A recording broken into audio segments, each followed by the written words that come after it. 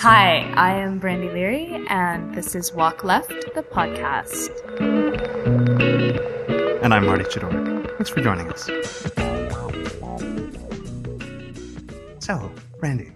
Hi. I'm not even going to try because you just corrected me on it. How do you pronounce the name of your company?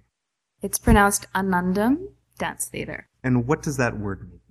Anandam is actually the derivative of a Sanskrit word, because a lot of my background in my early 20s was dancing in India, studying traditional dance and martial arts in India. And the word Anand or Anandam refers to, it's like that thing where it's hard to translate things, but it sort of talks about this sort of place of like transcendent joy or bliss, or sort of like a kind of liminal joy. And it was something that one of my teachers said to me when we were talking about what needs to happen when you're performing, where that's what you're creating in the space between what you're doing and what the audience is receiving, and that space in between needs to be charged like that. Like, not that it always has to be sunshine and lollipops, right, but it should always be transformative. So I thought that was a pretty good thing to walk around with, remembering. Cool. And so you branded your company with that. Yeah. So before we get into your upcoming presentation, your company's been around for a while and doing a lot of interesting things and pushing some limits. Tell me about the history of the company. We have been around, I guess, for a couple of years, and we're a bit of a hard fit in anyone's bill because we do a lot of different things. It's focused around ideas that look at different approaches or different entry points into contemporary performance. I work from dance. Some people may disagree, and that's okay. But so it's always physical entry points, and I'm really interested in work that's polycultural, because I spent a lot of my years studying traditional art forms in India, and though the contemporary work isn't reminiscent of that as a sort of replicate of cultural forms, I was just interested in forms that had different ideas about how audiences and dancers relate, about how you can have porous spaces between like ritual and pedestrian, and so those kind of things pop up in the work in like really contemporary interests that lately have been around ideas of site specificness, and really, really coming back to ideas around how do you keep shifting the relationship between the audience and the dancer. Now, I can't let you get away with that little throwaway you said there where people might disagree. Tell me about this disagreement. Well, I mean, it's not that we bump into a whole bunch of like, it's Toronto, everyone's very polite. But I mean, it's not so much a disagreement. I remember one really awesome presenter saying to me once, I just don't see any Indian dance in your work. And that it kind of threw me, not because the work is positioned in any way like that, but that it made me really think about like, oh, then what do you think is Indian dance? Like, if I'm using a form and using things that are underneath it, you know, is Indian dance something about the type of person dancing on stage, or the type of costume, or a type of music, or is it about the ideas around the form? And then what we do is I also work with like aerial work, and I was trained in theater, is that I just approach everything like as just democratically equal languages for creating. So it's not about making a company that only makes aerial work or only does Indian dance, or just really, like, a painter never sort of has to justify using more than one color. Right. So sometimes we're a bit of a hard fit. And I think they're trying to make meaning out of it. Like, I think there's also ideas around how we talk about multiculturalism in the arts, which has really sort of been like, sort of going, okay, we have this section that's Indian dance, or this section that's ballet, or this section that's Afro-Caribbean dance.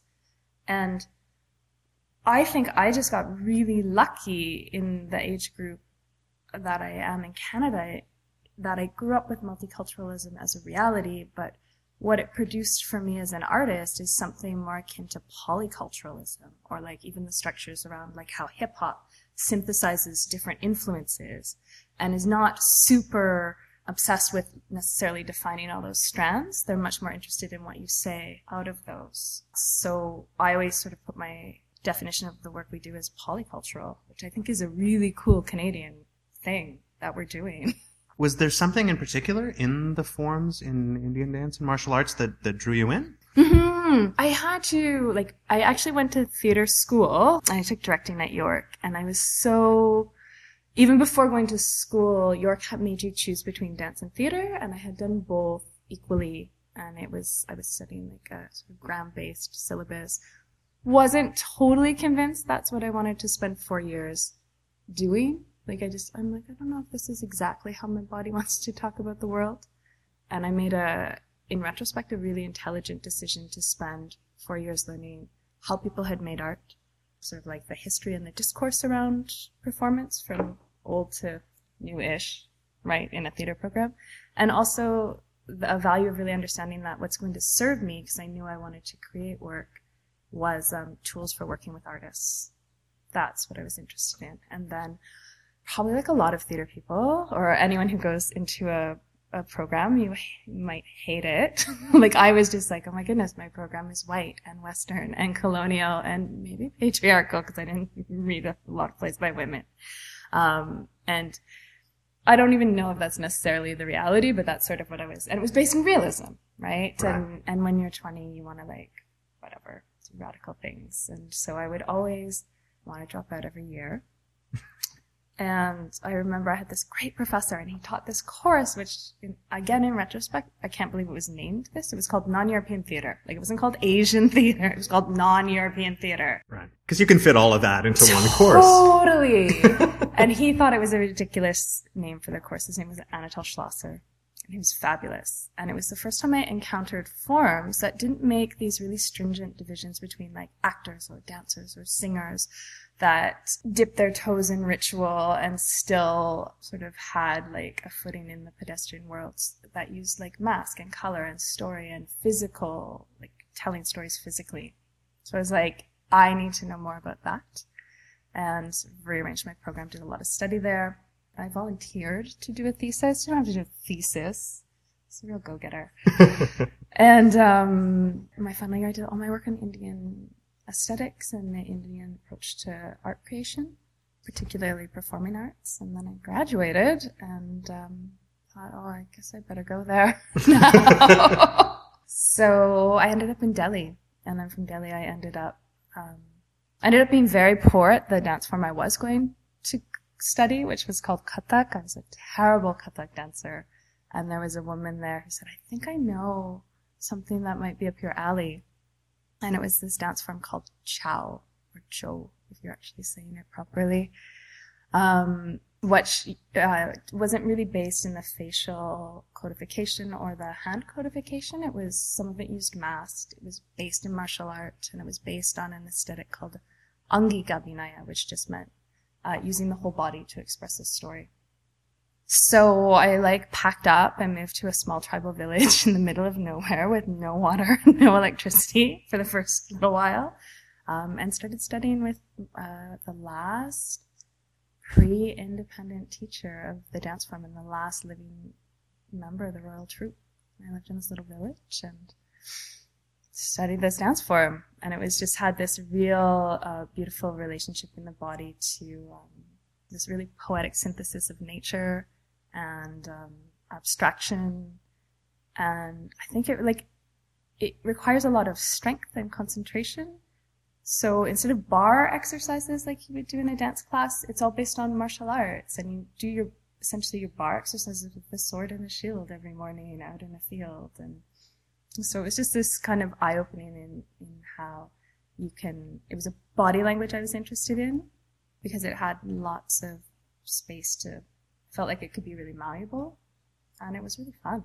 Tell me a bit about, I guess, just the fact that you would have somebody being like, I don't think this dance style is for you, you should try this, and it be a martial arts style. See, the thing, I guess, eventually, if you're lucky, someone points you in the right direction.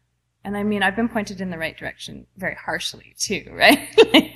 Which really hurts when you hear it, and then 10 years later you're like, oh yeah, that would not have been a good choice or a good life had I followed that path. So that was just a bit of luck and fate. Yeah, good mentors. I've had a really good life of having excellent teachers. Really excellent teachers. So tell me about the upcoming production. What's going on? Anandam is part of a larger collective of varied dance artists, and they're actually really interesting. They're like burlesque artists and aerial artists, and there's a medical doctor who has a movement practice. And we sort of all combined our resources to address this problem we were having of like affordable rehearsal space that we could do aerial, we could do dance in. And we've been sharing space for about 2 years, and we just moved into like a huge, most gorgeous venue. It's like a 2,000 square foot warehouse that used to be a photographer's studio. So the corner is like a hard projection wall that's all curved and white and painted in. And we put our dance floor in. And so suddenly our home where we used to rehearse at has performance potential.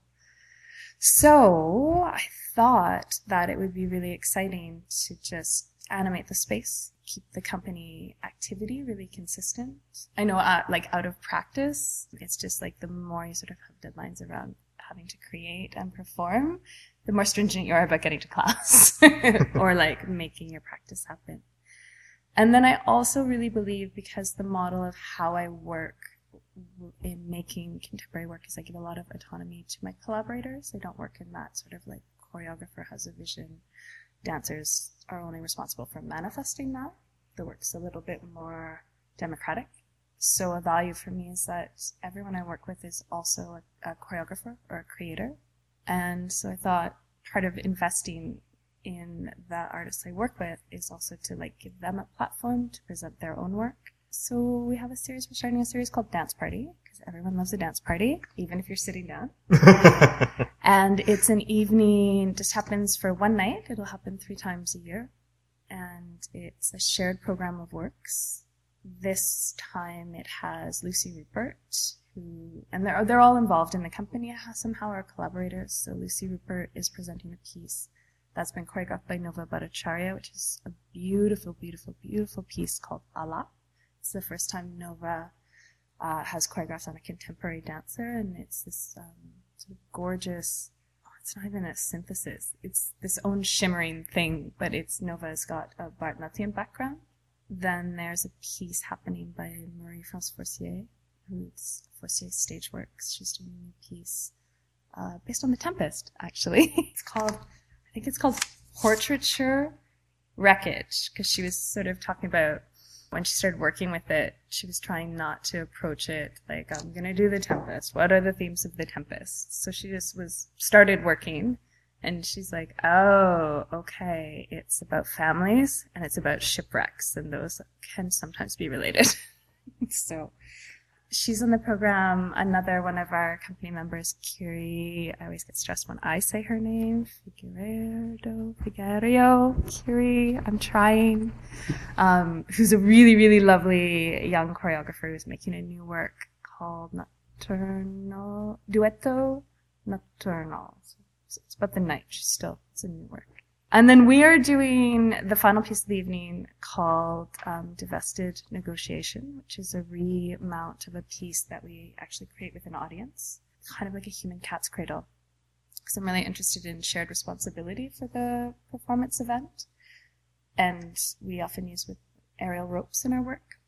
So we have like 15 of these long 30-foot aerial ropes that the audience basically makes like a human sculpture out of it that is based on, they create this web with their bodies in the rope.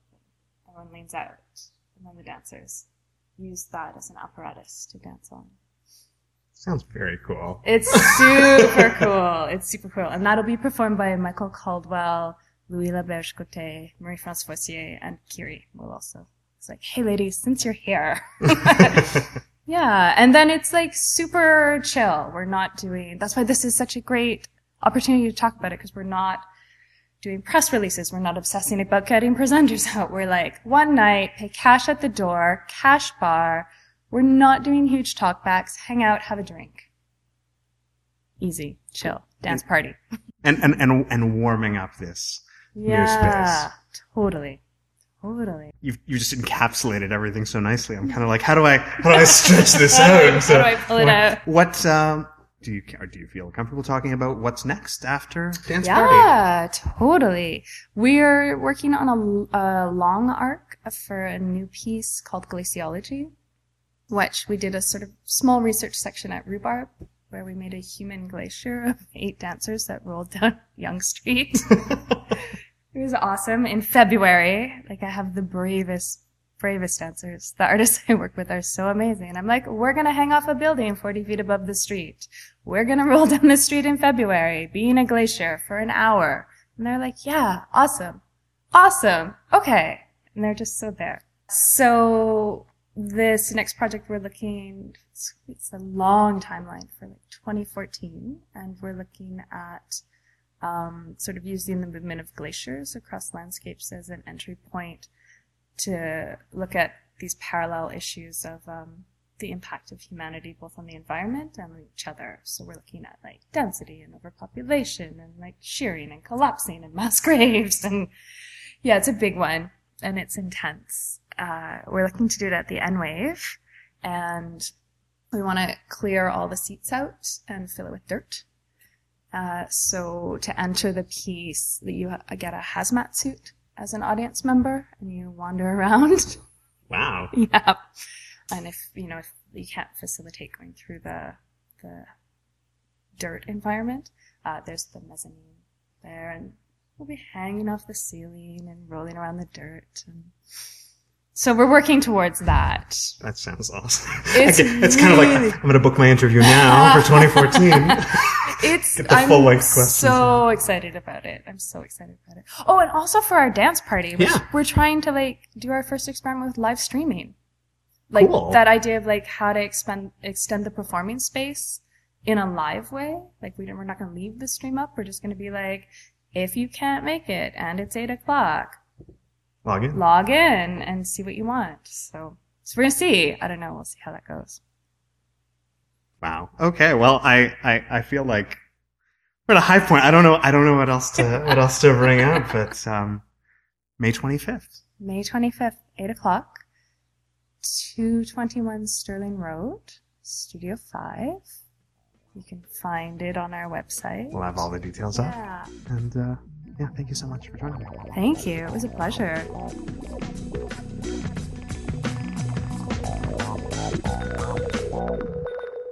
Thanks for listening to the podcast. If you have an upcoming Toronto-based performing arts project or production, I want to talk to you about it. Visit walkleft.ca.